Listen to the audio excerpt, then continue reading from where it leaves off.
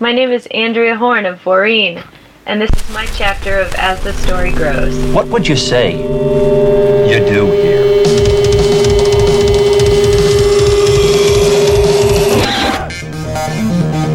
Have a good time all the time.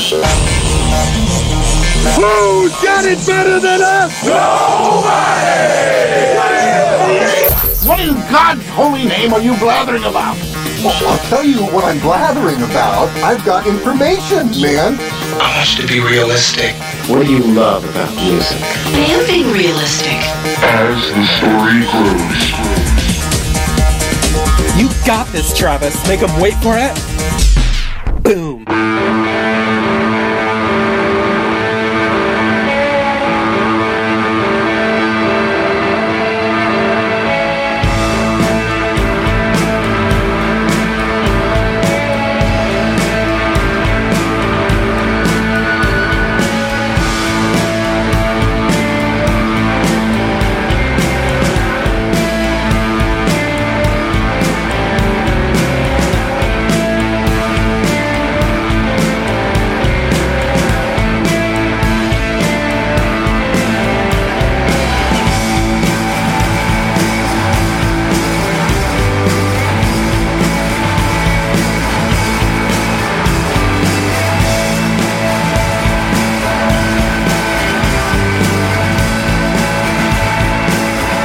Have you ever done a podcast before?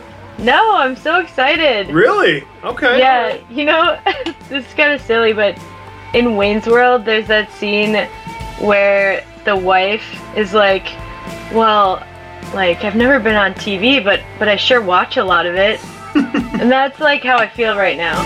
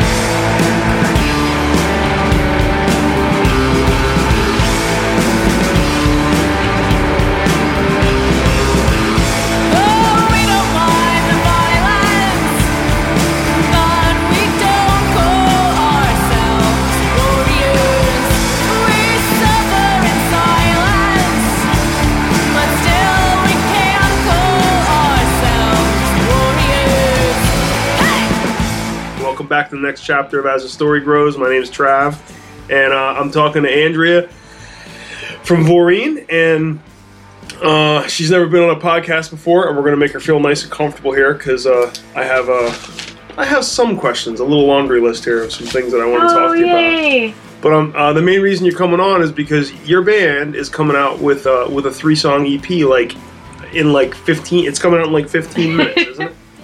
Yep. It is. We have a 3-song EP called Violence, and yeah, I feel like I didn't have like a line prepared to say about it, but it's a huge milestone for us.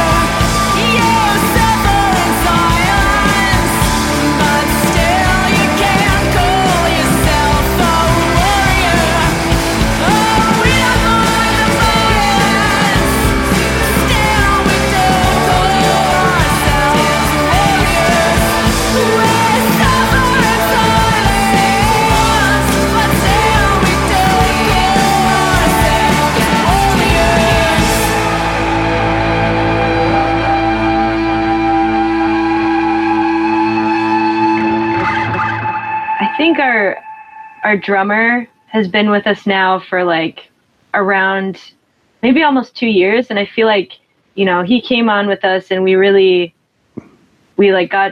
a new level. Okay. And this EP represents kind of the beginning of this like solid force that is Voreen, I feel like. Okay. Before that, we were like really just trying to develop into something, kind of swimming around. And then he joined us and everything just kind of synced up.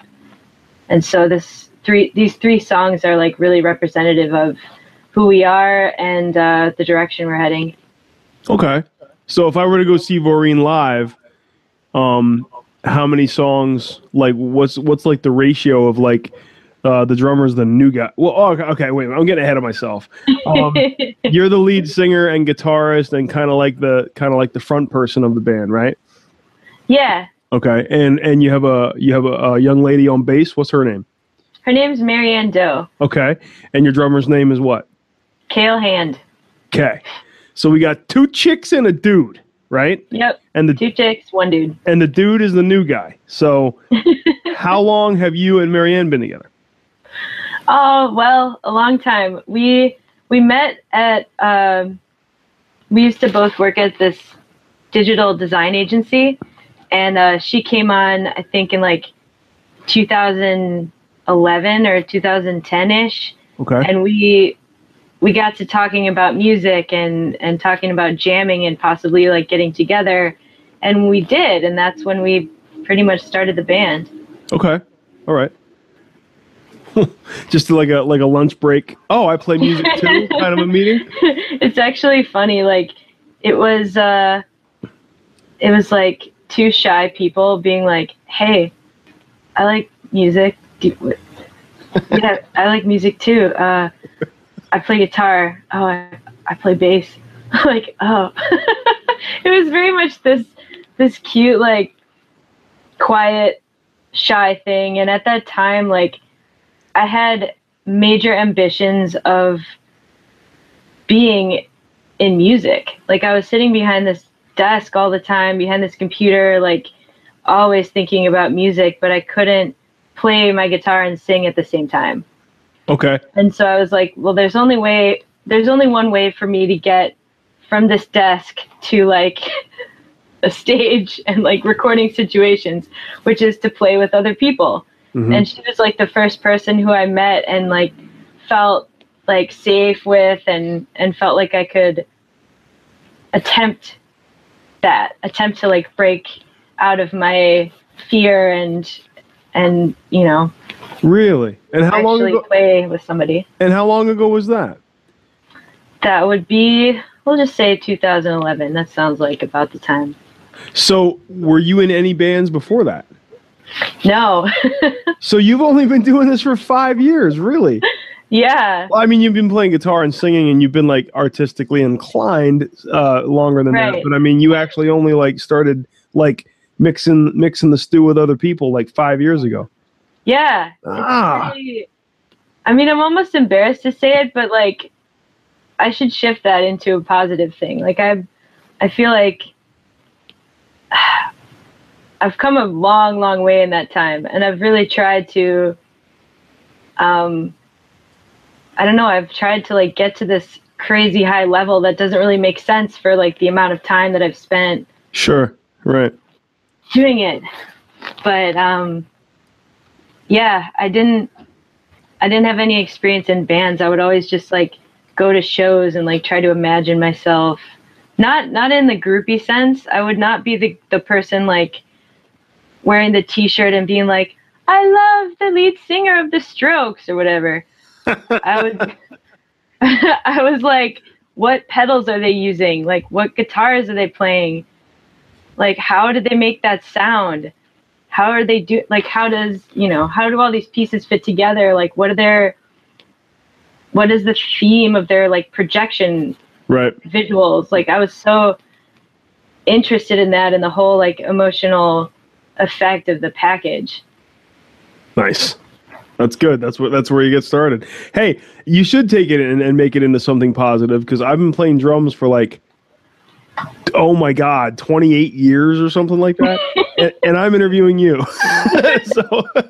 So good on you. That's pretty cool that, I mean, I don't know what it's like to be shy, but wow, that's amazing. Yeah, I don't have that in. I don't have that in me. I'm a big mouth, but I think it's neat. I think it's neat that two people were kind of like sniffing around each other and then decided, hey, yeah, let's try something.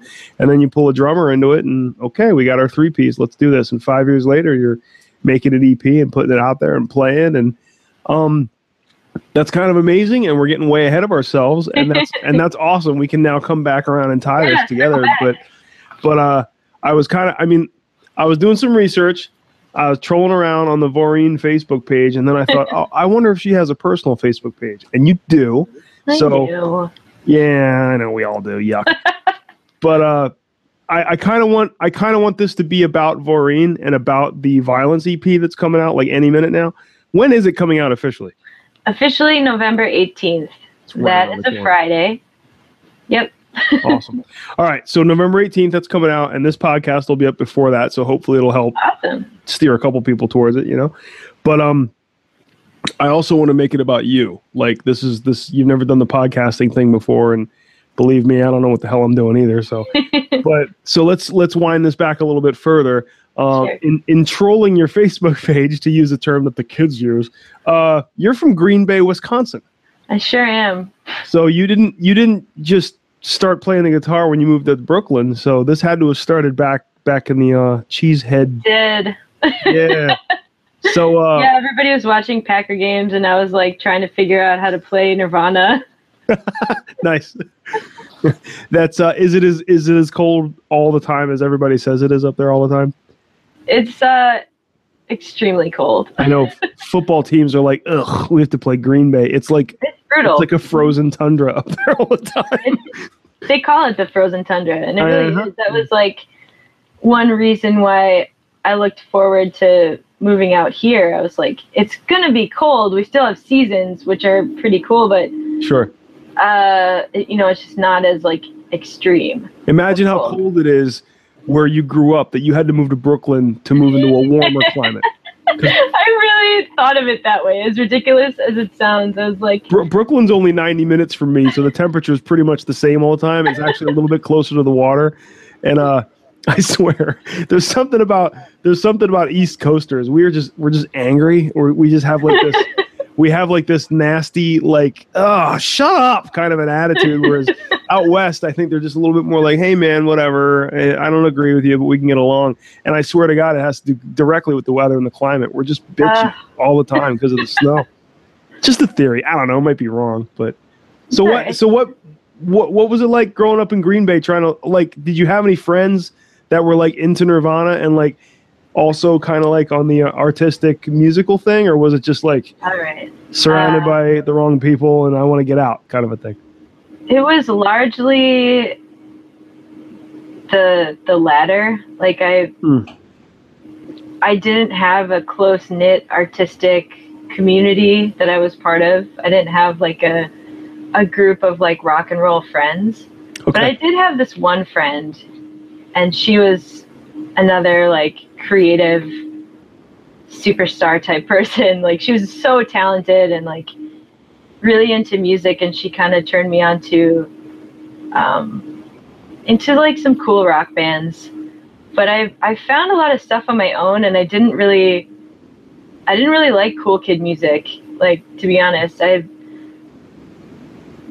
what's cool? What's cool kid? Wait. Cool kid music. You can't throw a term out there like that and then they'll blow past it. What do you mean cool kid music? What didn't you like? See.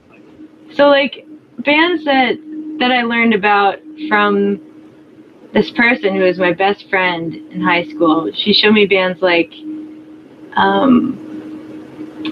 I thought Black Rebel Motorcycle Club was really cool. Okay. The White Stripes, she showed me. Sure. Let's see. There was a band called Chicks on Speed that was like art. I don't know, like an art concept sort of thing. Never heard of it. Like techno. It was like, you should look it up. Look up Chicks on Speed. I'll write that down. My notes are looking weird. Green Bay, Wisconsin, Chicks on Speed. Yeah. Were they local? Were they local to your area? No. Okay. let's see. I'm trying. There was like one more.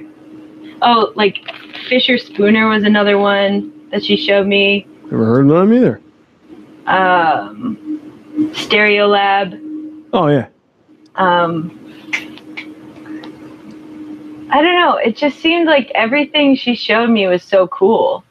Uh-huh. And what I was listening to was stuff on the radio and like, I don't know, I guess I had like very childish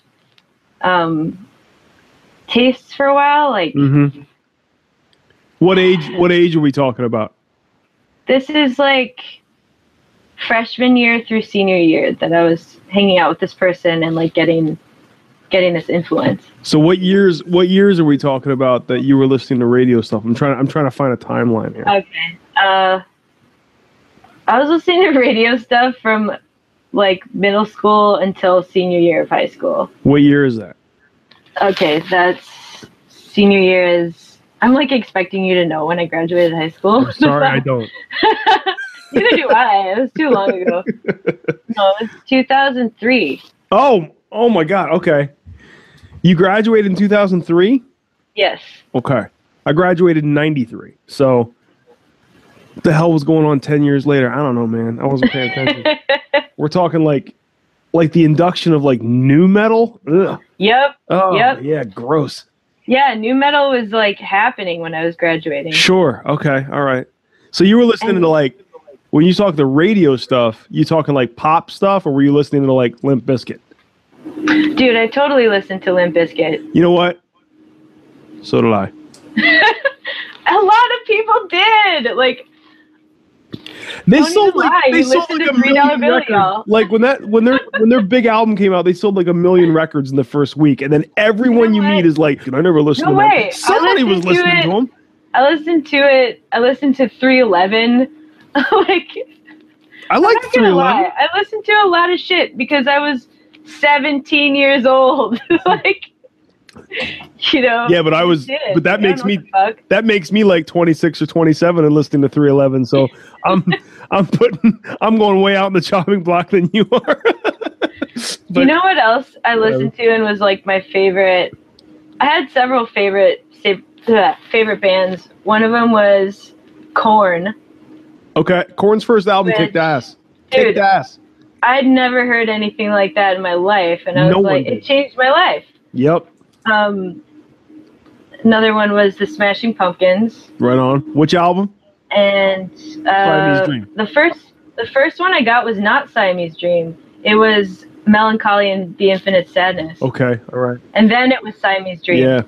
Because I was too young. I was just like outside of that. Like I knew people 4 years ahead of me who like knew the Smashing Pumpkins, right. and then like it just kind of overflowed into me. It's funny you bring that up. I've been wanting to talk about this for 100 episodes now. Smashing Pumpkins is the band they're the perfect example of who I use. I'm not trashing Siamese Dream, and I'm not trashing Gish. They're both amazing albums, but Smashing Pumpkins is the band that I use as an example of like everybody heard of them from Siamese Dream. And then you started talking to that cool kid. Like my first induction to that hipster asshole was like that album's not as good as Gish. And I was always like, oh, I have to run out and listen to Gish now. And like Smashing Pumpkins was the first band that was like, oh, wait a minute, they have a whole album before the popular one that we all know, and all the cool kids are listening to that one, and it became there's like this total joke about with black metal bands and everything, where it's like their first demo they recorded it on a cassette out in the woods somewhere in a forest and everything, and that's the one that I'm into. Now they sold out. Yeah, that's the ultimate hipster position. Yes, and Smashing Pumpkins was like the first super popular band that I started noticing, like, I think people are just saying they listen to Gish and they've never heard it before. Because I went and listened to Gish and I feel like a lot of people do that. But I do too, because I went and listened to Gish and I was like, I don't think it's as good as Siamese Dream. I'm just gonna be honest. Oh God, I think they're both so good, and it is good. When I always like to start at the beginning for at least now for bands I've just learned about, I like to listen to what they did when they started and see the progression. But I've always appreciated when bands can evolve. Yeah. Like I often am disappointed when I hear a record that sounds like the previous record. Right. I'm with you. I guess I've always felt that way. I've been like, well, what was the point of this? We already had the one before. Right. I feel like that is a product of huge bands on huge record labels. Well, that worked. Do it again.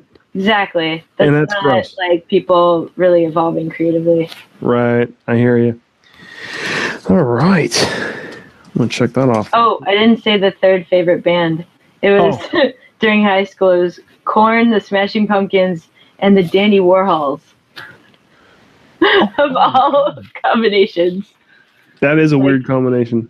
Yeah, I mean, I'm an only child, so I didn't have any introduction into any art form at all. I just kind of found my own way, so it really zigged and zagged a lot. That's interesting. I'm an only child also, and I'm curious to hear what your parents were digging on, and like the background that you came from. Oh, like definitely 60s. Yes. I was obsessed with, like, my mom had this record called Fever Tree. Uh-oh. And they were like a psychedelic 60s. I don't think anybody's ever heard of it, but it's like, I still actually think is a really cool record. But then, of course, like, I just was obsessed with the idea of the 60s and Janis Joplin and Jimi Hendrix. And there were some other weird ones that I don't quite remember, but Jefferson Airplane. Right on. That is actually a huge influence for me too. Grace Slick. Okay.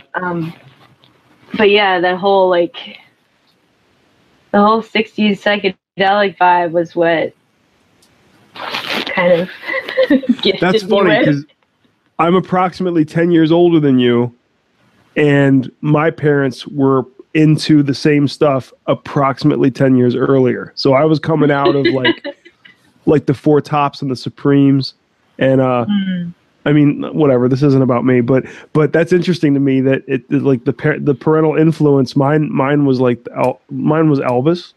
Mine was doo-wop stuff. Mine was all, and then somehow I completely hopped over classic rock, because classic rock, the 60s psychedelic stuff and 70s stuff, that would have been what my dad was going, oh, these kids with their new stuff, blah, blah, blah. You know what I mean? Mm-hmm. So he totally leapfrogged. Oh my God, the Beatles' White Album. Like, my mom had it. Right. It's like, and this record that she had, the White Album, was like held together with like tape and falling apart. And I was like, this must be really important because someone beat the shit out of it. And It turned out that she like borrowed it from someone in college and never gave it back. Nice. Oh, she stole it. Your mom, is that allowed to be out in public? Your mom lifted a Beatles record. Oh, I'm sorry, Mom. I outed you. What if that dude's listening? What if that guy's a huge fan of my podcast and he's like, that's where my record went? Well. Cat's out of the bag. Go find it. It's just interesting to me that my dad leapfrogged classic rock, and I somehow found like thrash metal. I got into I went from like the Four Tops to like Anthrax and like wow, crazy heavy stuff. I don't know how that happened, but I got into really heavy, really fast, really quickly. And then I had to I had to circle back around and find psychedelic and like Zeppelin and Sabbath and everything. I didn't find that shit till I was like 23 years old. And I'm like playing the drums since I was 13, and people are like, John Bonham. And I'm like, who? I didn't know. I skipped it, and I had to circle back, and I was like, oh my God, I missed like 15 or 20 years of genius music, It's just interesting what happens when you don't have, when you don't have the older influence of a sibling and you're getting it strictly from your parents and their surroundings. There's like this decade. And like your own weird, your friends and your own weird search. Right. There's like this decade wide gap of shit that you might miss. It's interesting. Oh yes. It's funny about Sabbath. I remember there was these dudes in my high school class, and they were obsessed with Sabbath. Sure. And I was like, what's the big deal? And it took me years to understand what the big deal was with Sabbath. And like, now I'd like to have a conversation / jam with those dudes. Right. Now I get it.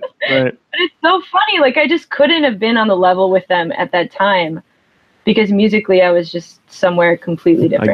I get it. I totally get the only child. Do you get a lot of like, oh, you were an only child, you were spoiled? Do you get that a lot? I do, and I want to punch those people in their stupid faces. Andrea, thank you so much. I love it. I love it. That's exactly how I feel. Oh, you must have been spoiled rotten. Oh, yeah, my parents came home with candy and money and anything I wanted. Oh, yeah. They, fed me dinner, and it was just a plate of $100 bills, and life was great. Right. No. Instead, it was more like, oh, you're the only idiot that we have to do chores around here. How come they're not done? And I'm like, the mower broke. I don't know how to fix a lawnmower. What do you want me to do? Get scissors? I just was like, I really felt like I was on my own all the time. Yeah, me too. And I don't know, a lot of things maybe that socially make sense to people with siblings and like larger families still don't make sense to me. Because okay. I've always been used to like, someone hands me something and says like, have fun or here you go. And I'm like just alone figuring out how a game works or like how, I don't know, just making my own stuff up. I get it. I totally get it. I'm with you. I feel your pain. That's awesome. I had no idea you were an only child. Well, it's true. I don't like to go around being like, I'm an only child. That's why, everything about me makes sense now, doesn't it? Right. Right. I feel like saying that to people sometimes, but I don't know. I guess I grew up thinking that I was super weird and alone. So the interest in the heavy metal music and like just the heavy sound really, once I started finding that sound outside of myself, I needed it. I needed it for like my world to make sense.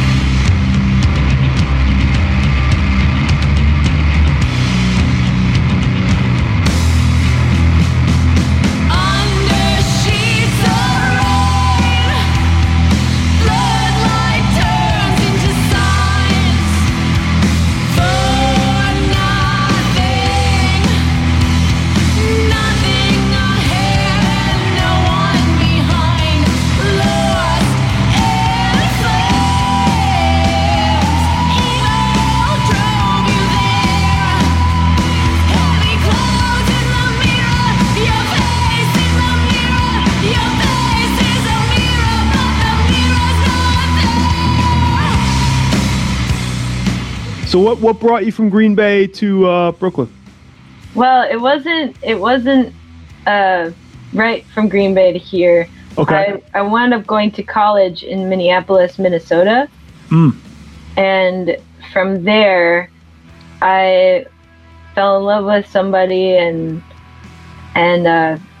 our friends from college ended up, they had been already living in Brooklyn for a couple of years, and at a certain point I was like unemployed and sort of like didn't know what the hell I was gonna be doing, and it just was put on the table like, why don't we move to Brooklyn?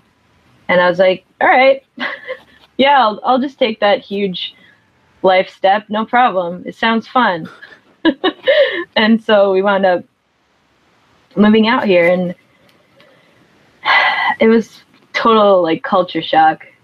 I can't fathom what that must have been like. Like going from the Midwest to here it's so jarring, and like Minneapolis especially is a very clean city. Okay. Like they have big buildings and stuff, and like, you know, cool art neighborhoods. It's a really cool city. But the streets are like immaculate. Okay. Like, they just don't look like what it's like out here. And for the record, Brooklyn streets are not immaculate, right? For those of us that don't live there. Certainly are not. Whatever the opposite of immaculate is. Rat infested, covered in garbage. Brooklyn street, yeah. Piss, garbage, whatever. Why is New York streets always under construction? Are they ever going to finish? You know what? I think, talk about having theories. I see a lot of streets getting repaired with asphalt, which is cheap. You know, it's cheap and fast, but it lasts not a long time. You know, it doesn't take long before there's potholes. Agreed. And there are fucking potholes everywhere. Yep. So it's just a quick fix. Like, you know, no surprise there for the city, but I think that's why they just do crappy fixing jobs. Yeah, they get the money. Were you in North Dakota yesterday? Oh, no, I just participated in the thing where people are checking in at Standing Rock via Facebook because gotcha. Okay, I thought so. The authorities there were like trying to use Facebook to do nefarious, shitty things to the water protectors. So it was a call to action for people to specifically like use Facebook to throw these authorities like off their course. Got it. Interesting. Okay, so explain exactly what you're talking about and your stance on it, because I think everybody knows. Like, I'm not going to pretend to be something I'm not. I heard a lot about what's going on with the pipeline, and I understand what they're trying to do, and what they're doing is shitty. But you sound like you're a little more passionate about it than I am. So get me passionate about it. Definitely, I have strong feelings about it, but I'm not like a super authority. I'm not like a very outspoken like activist type of person. Okay. But my understanding is that, I mean, how can I put this? Take your time. Don't be afraid of dead air. I don't care. It doesn't matter. Okay. So they've already like had police strikes. Okay. Like militant fucking tear gas, horrible strikes on peaceful protesters. There've been more than one of these. And like I think it's the state there that's really trying to do all it can to like drive these people out. And so I think with the Facebook thing, they were trying to see literally who was there so that they could make their attacks even more personal on the people who were there, just to like, I mean, I could be completely wrong. Like, I guess I feel like I need a fact checker here beside me or something. But it was just like weird. Like they wanted to use the data from Facebook to target people for shitty reasons. I don't put that past them at all. I totally agree. I totally believe in algorithms and likes and traffic and blech. Yeah, so I'm not entirely clear on like what the goal was for them, but I just was like, you know, I was down with the idea that like I could be a part of helping to throw them off. Cool. Like all I have to do is check in at this place, and along with, you know, hopefully thousands and thousands of other people, so that they just become inundated with useless data and they can no longer pursue this. You know? Yeah, I do know what you mean. I wish that I could be there, and I've been thinking so much about it, because I've always been fascinated with like with like Native American culture and the fact that like there was a time when I wanted to go to get books about it. I wanted to learn about their mythology, and I wanted to just see what I could find. I had so many questions. And then I went to the bookstore in the library, and there were no books. And I was like, oh, there's a reason why we don't have any books about this. It just made me so sick to my stomach. Have you ever read People's History of the United States from Howard Zinn? No, but I've heard of this. Dude, this will blow your mind. I have that written down in a note in my phone. I'm now going to go out on a limb and sound like someone who actually reads and knows a damn thing about anything, but I've actually read this book. It's a thickie too. It's a biggie. But this book, oh my God, if you don't hate Christopher Columbus by like page 80 something, like that dude was a turd. And what I'm encouraged about, Andrea, is I have 14-year-old twins. I got a boy-girl twins who just started high school this year, and they're actually coming home from school with like, here's what we were supposed to learn, but my teacher told me these things, and actually Christopher Columbus wasn't a good dude. And I was like, whoa. Really? That's interesting. It's kind of coming along with like the whole like, mental math. We're learning how to do new division and that kind of thing, which eventually I'm convinced the next generation of kids will know how to do math, and it won't make any sense to us, and we will be screwed. But it's kind of interesting. Fun. It's kind of interesting that kids are coming home with almost like, here's what we're supposed to learn, and here's what actually happened. They're coming back with the double message that like the textbooks are teaching us one thing because there's a system, right? But here's the truth. That's right. That's incredible. It's super incredible that my 14-year-old is basically coming home without saying this because she's not allowed to. But basically, she told me like, I'm learning what I need to pass these tests, but my teacher's even telling me that this is all bullshit. You know, that must be an incredible mindfuck for kids at school. Yeah, right. Like, good luck. Good luck down the road when you're being taught something, and then you're also being taught to question what you're being taught. Ugh. Like, yeah, what do you do with that? I mean, doesn't it just seem like school is useless at that point? Funny you should say that. Yeah, it's becoming a thing. Yeah, I have strong feelings about that too. I don't know. It's frightening how how much time. Do you have any children? No. It's frightening how much time, for those people who are listening to this that have children, back me up on this. It is frightening how much time is dedicated to standardized testing. Oh my God. During a school year, where it's like, we're going to stop. I've heard about this. We're going to stop teaching your kids shit, and we're going to teach them how to take a test. Then they're going to take a test, and all the answers are designed to get the school grants. And I'm like, the hell am I paying you all taxes for? Like, my kids are going to school to learn how to take tests, to pass tests, to get you money so they can go to college and be like, I know I can kick ass on an SAT. You know, like, I don't think I get that. I'm like super interested in what alternatives to that, and I have some friends from college who are kind of, they like know about that stuff, and I want to pick their brains. Like I sometimes wish that I had gone to an alternative school or something, like a charter school, or like not a charter school, but like I guess Montessori is the first thing I can think of, but something that actually teaches kids to be autonomous, and you know, it's just the antithesis of like what you and I know of as school, right. You know, right? It's just there's a lot going on there. I went to a Montessori before kindergarten. I went to one of those like little teeny tiny 4-year-old 5-year-old schools with like, what toys does he excel in? That'll teach you what kind of person he is or whatever. It's all crap. It's all crap at that age. But I went to a private Christian school, and that, like you said, it was kind of a mind fuck with how kids are being taught two different things.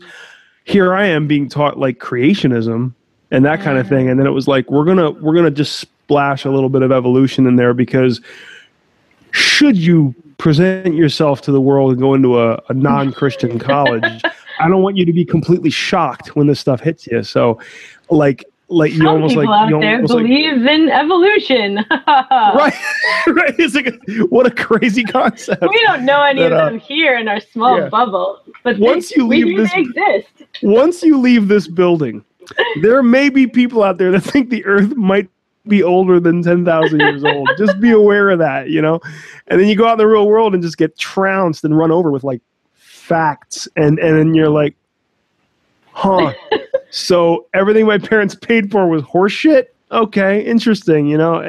I feel like that's an important part of the path, I guess. I'll call it the path. Because I also had experience at a Catholic school.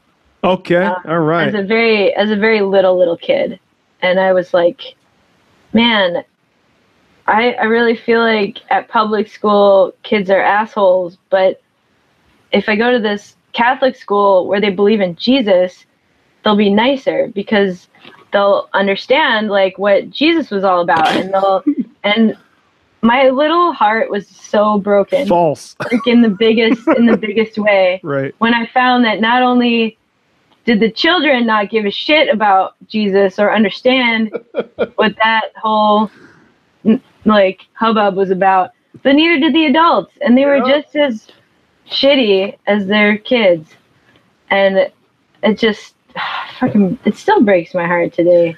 It's because it's because they have. You know what? Let's not go down that road. Let's not go down that road. But I feel like it's an important experience to have where you realize that like not everybody believes the same thing, and you know, some beliefs, some like beliefs that you have are yours. They're yours to guide you to wherever you need to go, and you know. Yeah. You don't have to conform. No. Sit down and break bread with the people and have a drink and hear what they have to say and learn from them and walk away smarter and more educated. It doesn't mean anybody's trying to suck anybody into their side. Yes, those people are out there, but you'll pick up on that and walk away from them, you know? But I mean, like there's so much. You crack somebody's head open. There's so much to look at, you know? Absolutely. It took me a long time. I think a lot of this had to do with being an only child and spending so much time by myself. But it took me a long time to really, truly learn that other people don't think what I think. Right. And like, I don't want to be too hard on myself when I say that, but like, it was really hard. And there were times when I just like, I couldn't process it. Mm-hmm. I was like, what do you mean? Like, I don't know. It was so hard to break out of that. So I had a lot of like painful experiences with being confronted with all these different ideas. Right. And it was just maybe a longer process for me to break through. Right on, dude. I know what that means because I spent a lot of my life just like, okay, well, they think differently than me, so they're wrong. That's fine. I accept that they're wrong, and that's fine. I'm right, and they're wrong, and life goes on. You know, and then like mid-30s, I'm like, but they think I'm wrong, and I'm not wrong. Like, I'm not wrong. You start to change. I'm not wrong. I'm never wrong. Embody different perspectives. Right, and then you have like that whack across the back of the head where you're like, I'm just as much of a dumbass as they are. Like, I should probably be quiet and listen to what they have to say. And boy, I mean, do the clouds part at that aha moment where you're like, you know what, I'm wrong too. You know, I'm wrong about a lot of stuff. It kind of takes a huge weight off too. Like it's alleviating. Believing that you're right or that it's your job to be the sole, you know, carrier of the truth. Like it's exhausting and it's ridiculous. Well, there's a huge difference between thinking someone's wrong and then really coming to the conclusion of just, okay, I'm just choosing not to believe what they do. Or that's not how I see it. That's a different perspective than me. That's a world apart from they are wrong and I am right.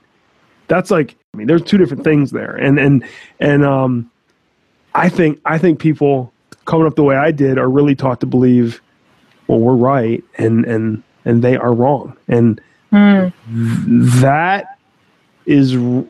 a rough transition. That's really like faulty wiring. I really honestly believe, like, whatever. That's a deep topic. I don't even know how to get into it properly, but I feel you on that. Like, I wanna take it apart, but it's pretty big. Yeah, like it reminds me of like one day. This is a crazy story. I don't know how you're doing this to me, but I'm thinking of a lot of things that, like, I've had so many guests on here, and like I'm thinking of like new things to bring up. But one time we had so many internet problems. We were switching. I forget if we were switching from satellite to cable or cable to satellite or whatever. But you know how every year something's cheaper and you switch and you flip flop and blah blah blah blah blah.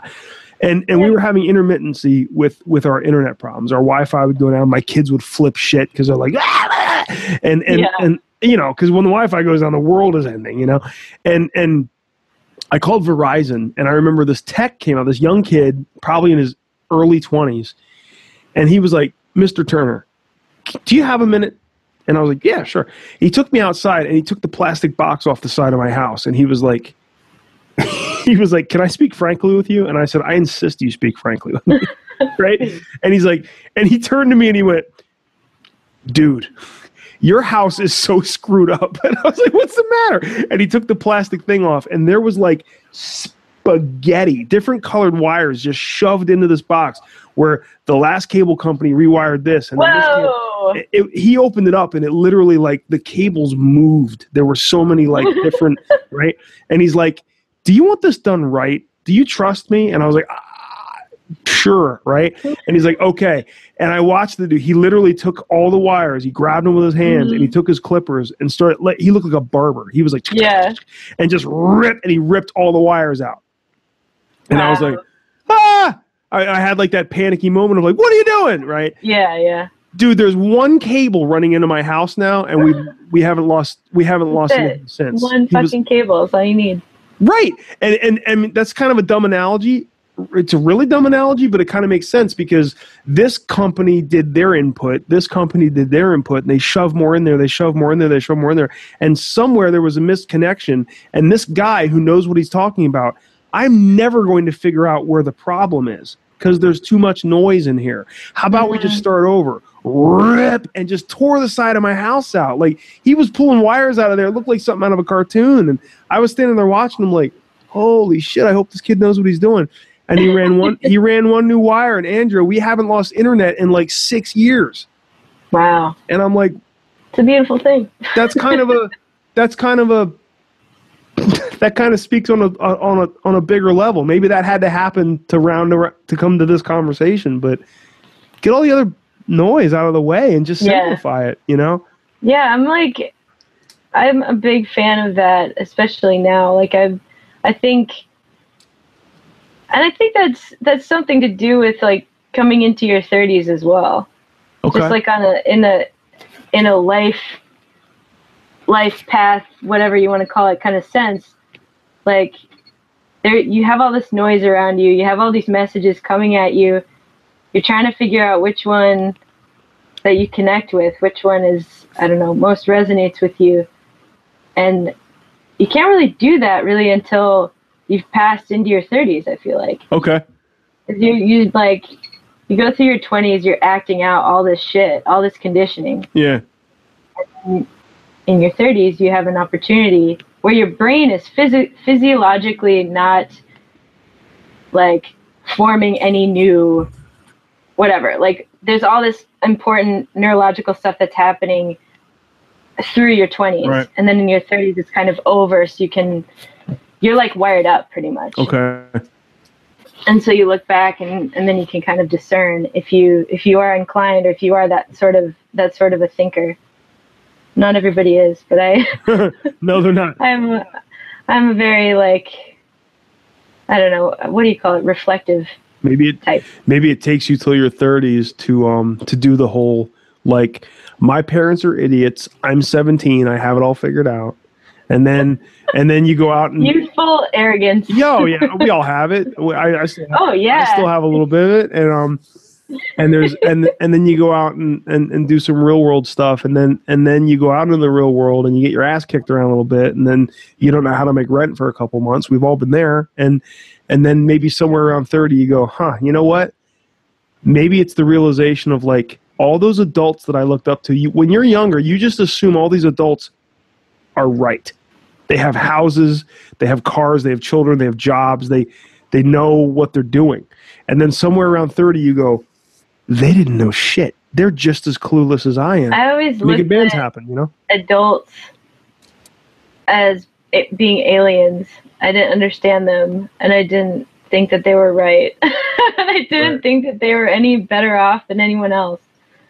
I guess I struggled to relate to people with experience, people with like a broad perspective. I struggled to relate with a lot of a lot of things. Really? Yeah, definitely. And so now I just assumed they all had their acts together. And then I hit that wall where I was like, I'm an adult. I don't have my act together. Maybe they didn't either, you know? They don't know what they're doing either. Yeah.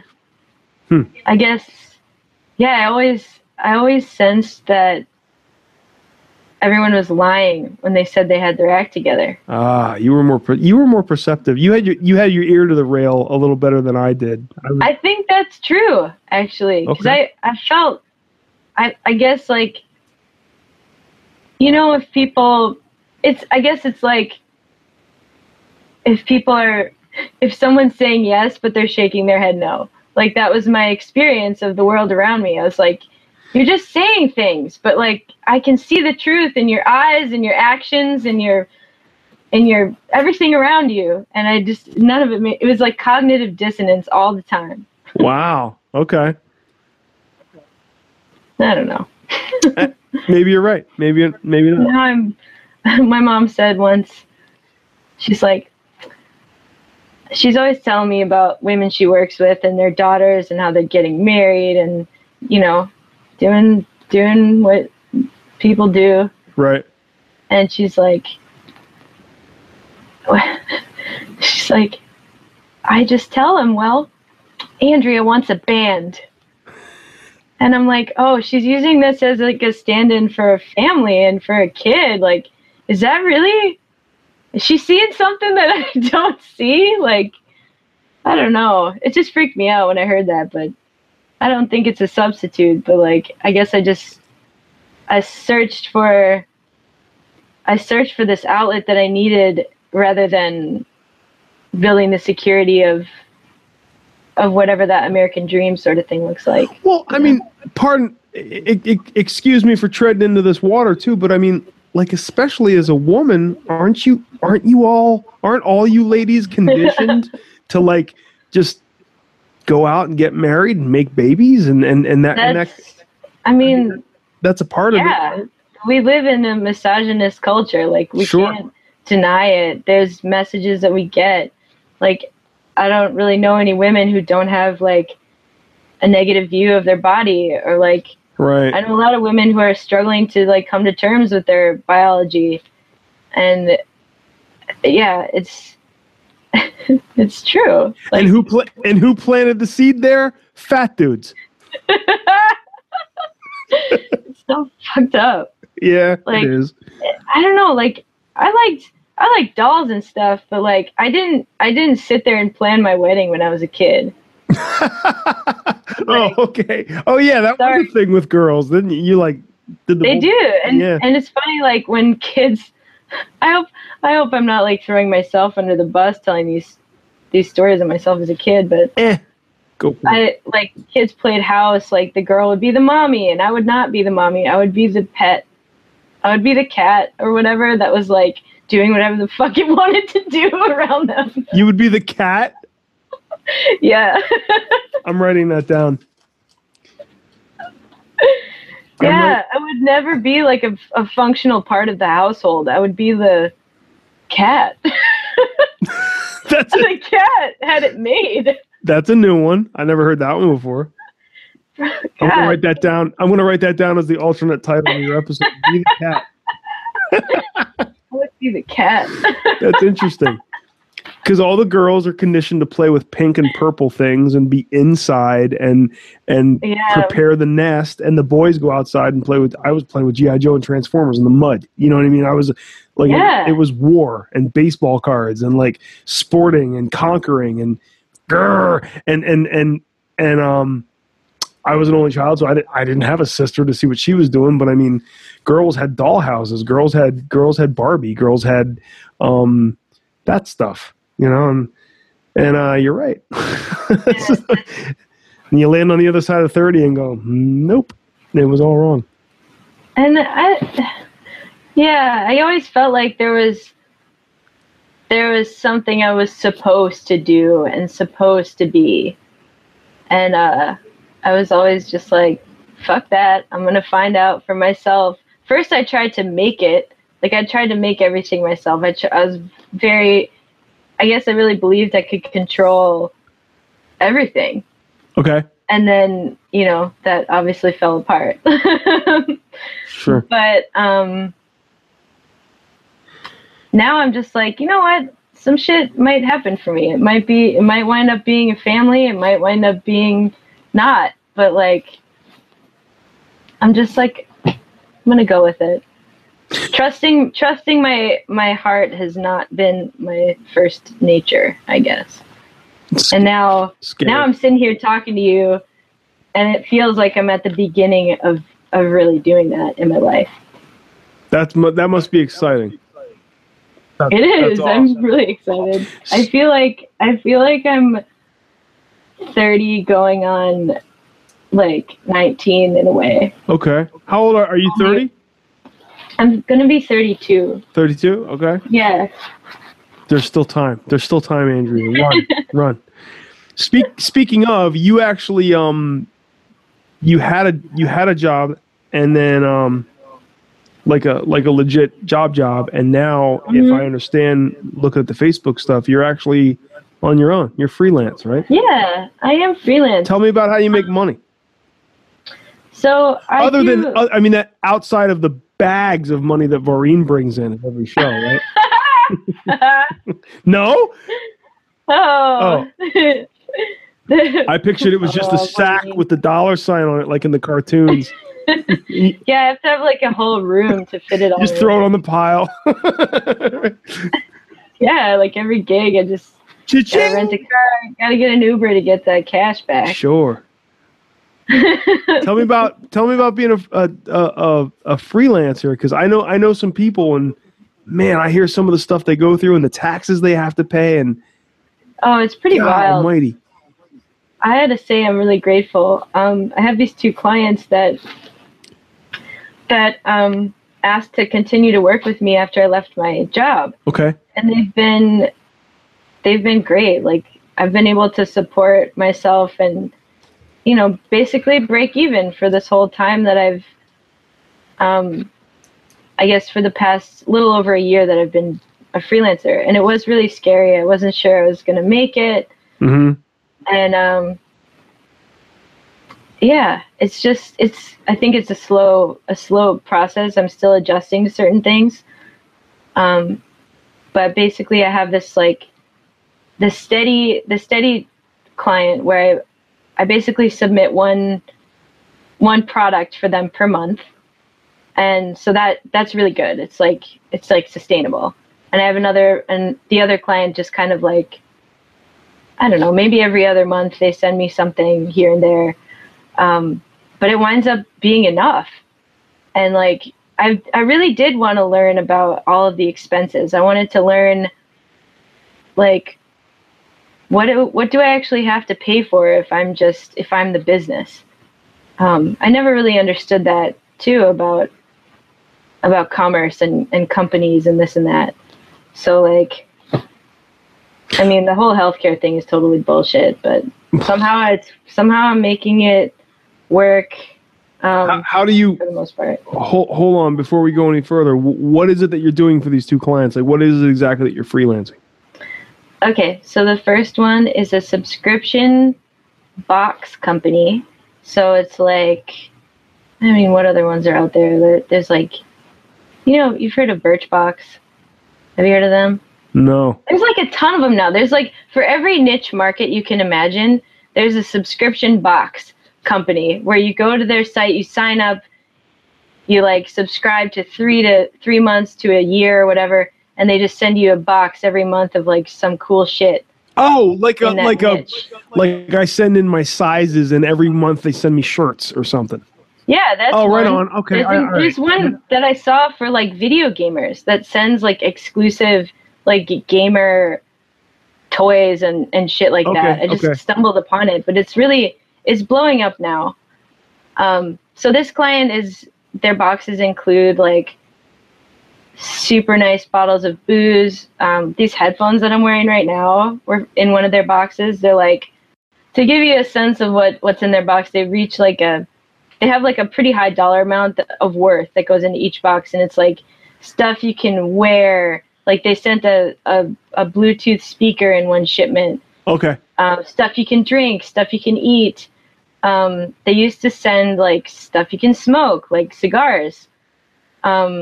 It's primarily for dudes. Sounds it. But yeah, I designed their branding, and I design basically a magazine that goes in each of their boxes every month that tells the story of the products. Oh, okay. All right. Yeah. And it's a small operation as is, like at the moment, but I can sense it growing.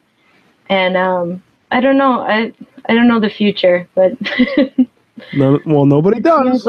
It seems like pretty steady, going well right now. Okay, good. All right. So it's more of a digital design kind of stuff. Right now I'm not doing digital. I'm doing print design for them. Print design. Like actual physical stuff that goes in the box. Anything in and around the box is what I do. Got it. So like, but I actually do like more packaging stuff, and anything digital right now I'm doing for the band. Got it. Like really, that's my other. It's my other job is managing the creative and visual and social media and stuff for the band. Let's get back on the band then. Okay. So one question I had was, I think as recent as like a year and a half ago, the best I could figure out, you guys had actually changed your name from Last, right? Yeah, we did. So if anybody ever heard of the band Last, is this the same band, or is that when your drummer came in? Because I'm trying to glue the timelines together. Sure. We were still called Last when Kale joined us. Okay. And all the three of us participated together in the name change. Okay. And what drove the name change? Probably the number one thing was searchability. When we Googled Last, it was like impossible to search for. Good point. And it was very difficult for people to remember and also to hear. It's like, what's your band called? Last. What? Last! Like we would find ourselves having to repeat, and it just wasn't very easy. And so now, like, people are like, what do you call it? And I say Voreen. It's like the name Maureen, but with a V. And I always like make the V shape with my hand. And it seems like people get it, and it's much easier to search. That reminded me, when you did that reminded me of the Van Halen Delta thing. All right, right on. Okay. Where did Voreen come from? So Voreen, we had a lot of discussions around naming. Voreen was one of the last ideas that surfaced in our brainstorm. And one thing that we, I would say collectively, are interested in, although Marianne was pretty much the driver on this idea, she came forward with this French phrase, la vaurienne. And I don't speak French and never learned it, so that sounded totally shitty. But la vaurienne. I don't speak French either. And we, at that time, we looked it up, and it was something meaning like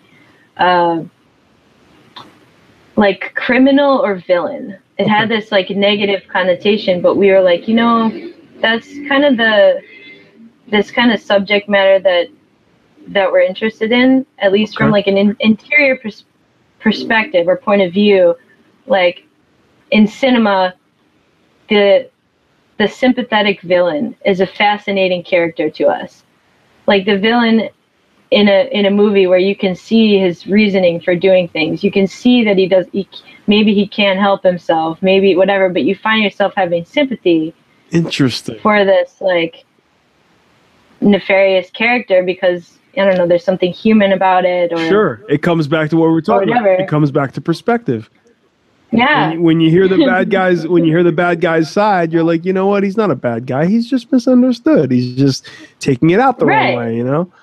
I like that. I like that. And like, there's this idea that like we're all simultaneously dark and light at the same time. It just lives within us as human beings.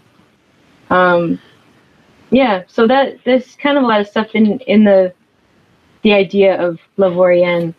And today when I looked it up, the etymology of it is there's like the first half of it means is worth and the second half of it means nothing.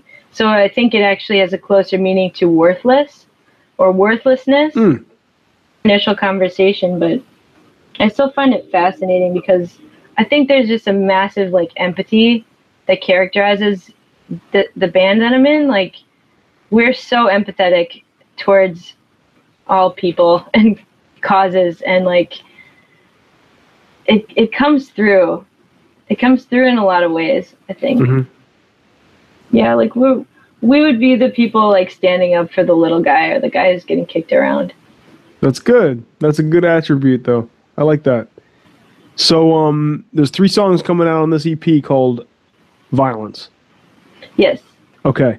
So, take me through, like, you don't have to go into great detail, but take me through these 3 songs. Like, why? I know you guys have more than 3 songs, because if I went to see Voreen live and you played these 3 songs, so many songs. Your set would be like 9 minutes long. So why these 3? And I know, do you write all the lyrics, or is it like a group effort? I am the primary lyric writer, but for the song "Evil," that was a collaborative effort with Marianne. Okay, all right. So walk us through it. Sure. What's Tough Guys about? Tough Guys is actually a song that we tried to record on our first EP, which is called Dirty Floor. Okay. And that was done with our old drummer when we were called Last. But that recording didn't turn out, and there are a couple of songs, that one included, that didn't make the cut for that other EP. So we still loved the song. We wanted to record it, and then we wound up recording it at Converse Rubber Tracks. And lyrically, that song is about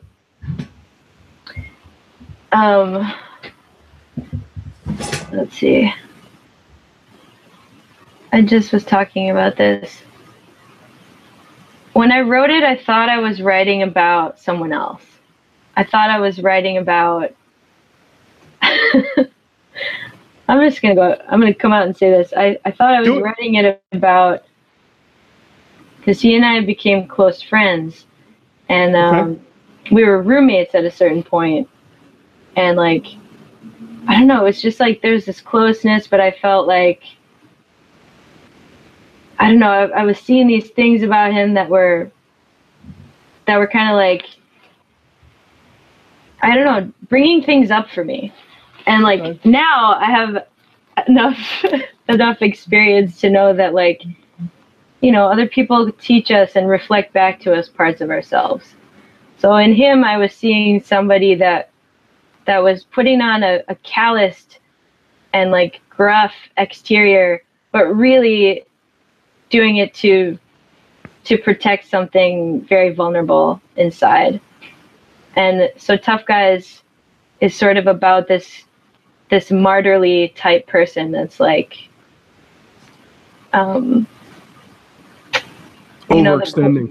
Or like the chorus is, we don't mind the violence, but we don't call ourselves warriors. Warriors, right. It's about the type of person that continually overextends, like kind of almost to the point of like really harming themselves. but is at the end of the day like, oh, it wasn't a big deal. Like, you know, I'm not a warrior or whatever. Like, but really it's like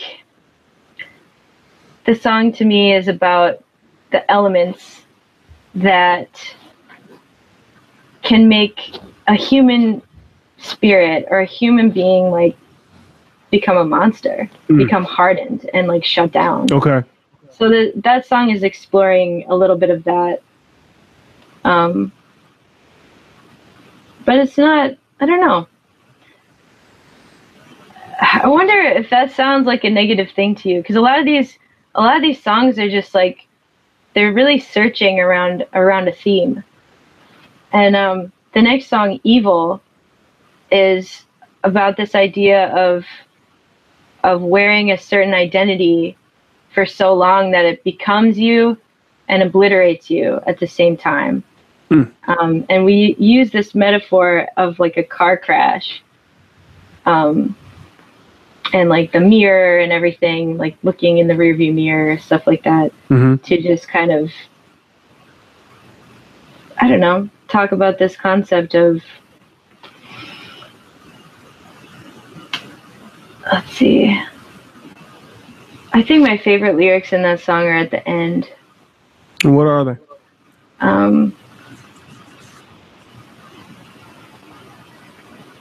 Heavy clouds in the mirror, your face in the mirror. Your face is a mirror, but the mirror's not there. And it's really like about I think I would sum it up by saying that what's outside of you isn't what's inside of you. It's not an accurate representation of what's inside of you. Okay. Yeah, it's really a song that deals with identity. To answer your question, if it sounded negative to me, yes. But wait, I think that's part of the beautiful, like you're not supposed to lay out facts. It isn't, songs aren't 1 + 1 = 2. You're supposed to kind of throw something out there and let me identify to it. So maybe with the lyrical perspective of something like Tough Guys or Evil, maybe it sounds negative because there's something inside. Maybe you shine the light on something a little bit on the ugly side that made me go, I hear a little bit of myself in that. I don't like that. I'd like to work my way out of that. Whereas somebody else might hear as positive because they've arrived on the other side of it. And maybe I'm not there yet. You know, that kind of thing. That's what I like about these types of lyrics. If you go back to the cheesy music when it's about the chick, and they even go as far as including the woman's name, and it's a love song and this and that. There's not really a lot. There's no deep water to go into there, you know, where I think something like this is, you know, you hear the lyrics and you hear you talk for the past hour about the type of person you are and where you came from, and you're the primary lyricist, and, you know, your whole band, all three of you kind of hold hands and being empathetic about things. And then you have lyrics like Tough Guys, and I never looked at it that way before. Isn't that the point? Isn't that the point of buying? Isn't music supposed to make you scratch your head a little bit?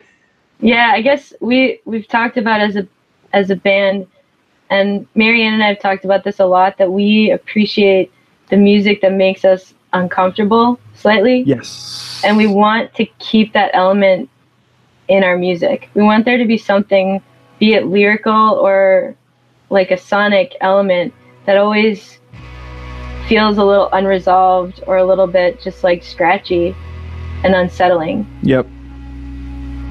That's good. That's because you can turn it on yourself, and that's again, I think that's the point. When lyrics hit home, it's because they tapped a nerve inside you, or tapped a nerve inside you about someone, or they reminded you about somebody in your life or something. That's like I just said, the whole like kind of shallow la la la I love you babe stuff is kind of like, okay, it's it's cotton candy. Everybody needs junk food once in a while because it's comfort food, you know. But sometimes you need a good swift punch in the gut. Man or woman just needs to hear lyrics that go oof, that left me unsettled.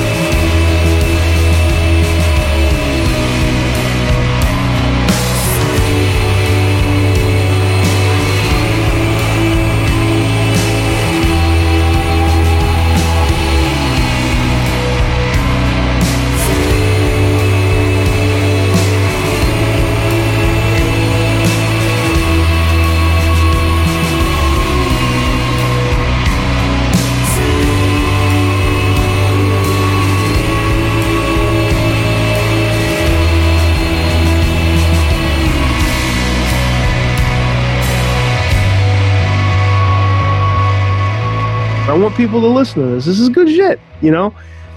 Thanks, man. And it's a 3-song EP. It's $3. $3. Spend $3 and buy this and help help them out. It. Anyway, song number 3. The rectangle thing. Oh, yeah. So that's my favorite. Admittedly, you lost me, so you have the floor. I don't know what you're talking about. It is the hardest song to explain. It was Great. written. It was written in a sleep-deprived fog. Good. Like I was trying to write a song every day in the month of February, in 2015. It's National Songwriting Month for those who don't know. I did and not know that. there are these kind of challenges that go on like online, or you can just do it with your friends. And I was just doing it with a friend, but the Rectangles, or Before the Rectangles Take Over, the title of the song, that was like one of the last ones I did before I just burnt out completely. And so when you're in this like sleep deprived haze, the ego-centered part of your psyche just disappears, and it's just all feeling all the time. Like things connect that wouldn't necessarily connect if you had been taking care of yourself better. Got it. Okay, sure. So there are several themes that just converged, and like everything was fair game. Every sensory stimuli around me was fair game to make it into a song. So the first theme for Before the Rectangles Take Over actually relates to Native Americans. It's actually about like, I guess the best way I can describe it is think of this image. Manhattan before it had any roads, before it had anything on it, when it was just trees and native tribes. And now think of it, it's a grid. So that was one thing for me, like, what do they call it? What do they call it? Like progress, society making progress. Domestication. Whatever. That was one thing. And there's this Native American prophecy that I heard about on a podcast. And it was, supposedly there was a Native American chief who foresaw that someday in the future, everybody would be living separately inside of rectangles, and they would be miserable. No shit. And I feel like we're living it in big box Brooklyn in certain parts. But a lot of our society, I think, can relate to that. Like, it's very, very me-centered. Like, I'm in my whatever. So there's that aspect, the prophecy. We'll just call it the prophecy. Okay. The next thing, like, then my brain went into, like, aspects of being a woman. Like, female things, like, okay, things related to the home, like crib, office, kitchen, like all these things that just seemed to me like an endless cycle of rectangular enclosures that, like, based on my gender role, I would be participating in. Oh, okay. I see. I didn't know what you were talking about, but I get it now. It's another theme. Okay. And, just like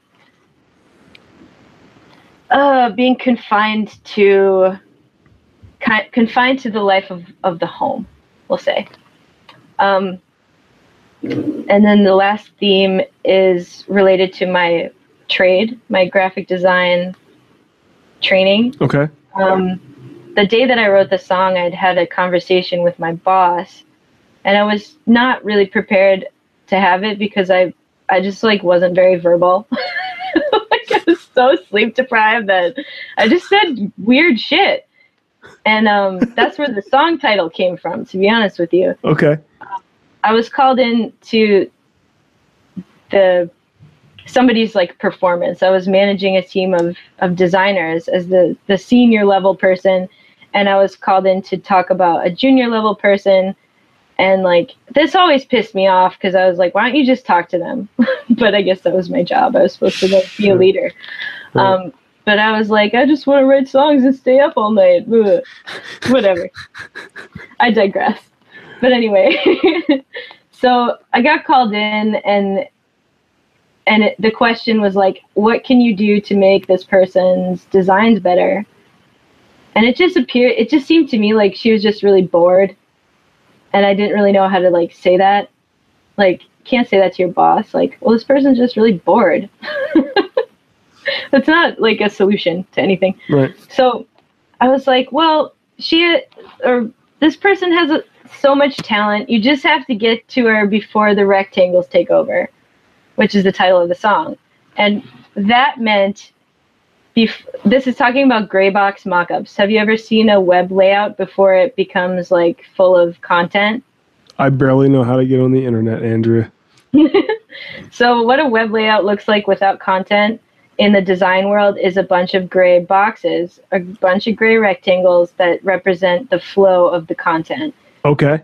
Completely devoid of meaning and emotion. It's just placement. And from the perspective of like development and coding, how can we build this? Mm-hmm. And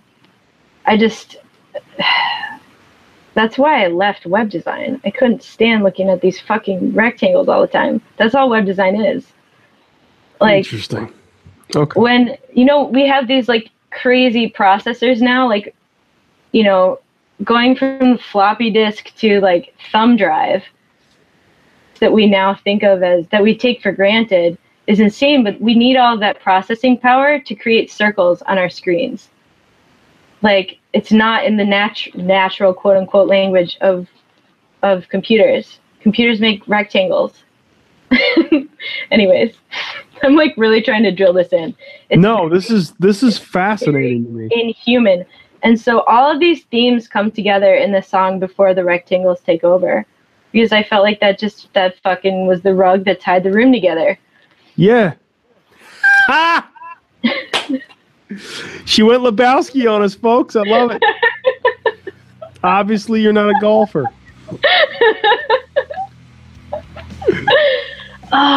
Calmer than you are. Calmer than you are. No, Andrea, you're not wrong. You're just an asshole. I love that movie. It's pretty much the best. You can watch it. Yeah, don't be stupid. Go buy this EP for $3. I'm gonna have a link. I'm gonna have a link to Maureen's stuff in here. And Andrea, this has been a surprise and a pleasure. This was a great conversation, man. This was awesome. Thank you, Trav. It's been great to be on a podcast. My first one ever. I'm your first. I hope it went as well as you hope. Hope you went as well as hope it went as well as you thought it would. It's been great. It's been real. Cool. Stay in touch. I'm glad that you sent me the stuff. I'll make sure I'll drop little clippies of music in here to tantalize the people that are listening to it. Very, very cool. And November 18th, this thing's dropping. I'll tweet that out and try to get people aware of it and everything. But hopefully we throw you a couple little $3 here and there. And yeah, let's see those. Who's on the one? Washington. I don't. Is that who's on the $1 bill? George Washington. I don't even carry cash anymore. I don't know. I was gonna say, let's see those Washingtons. It's all about the Washingtons.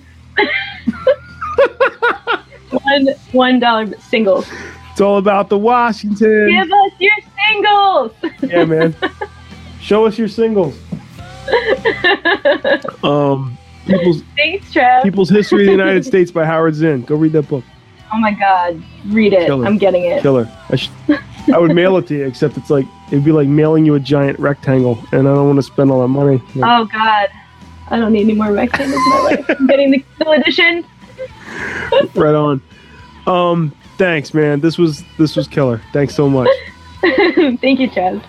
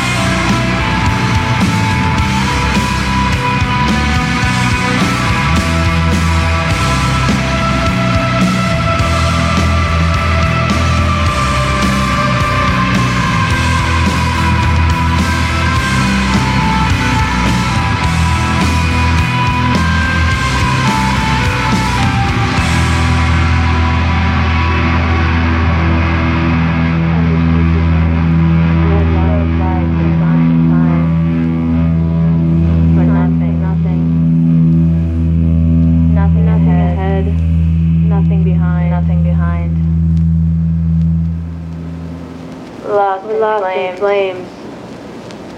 Evil drove us there. Evil drove you there.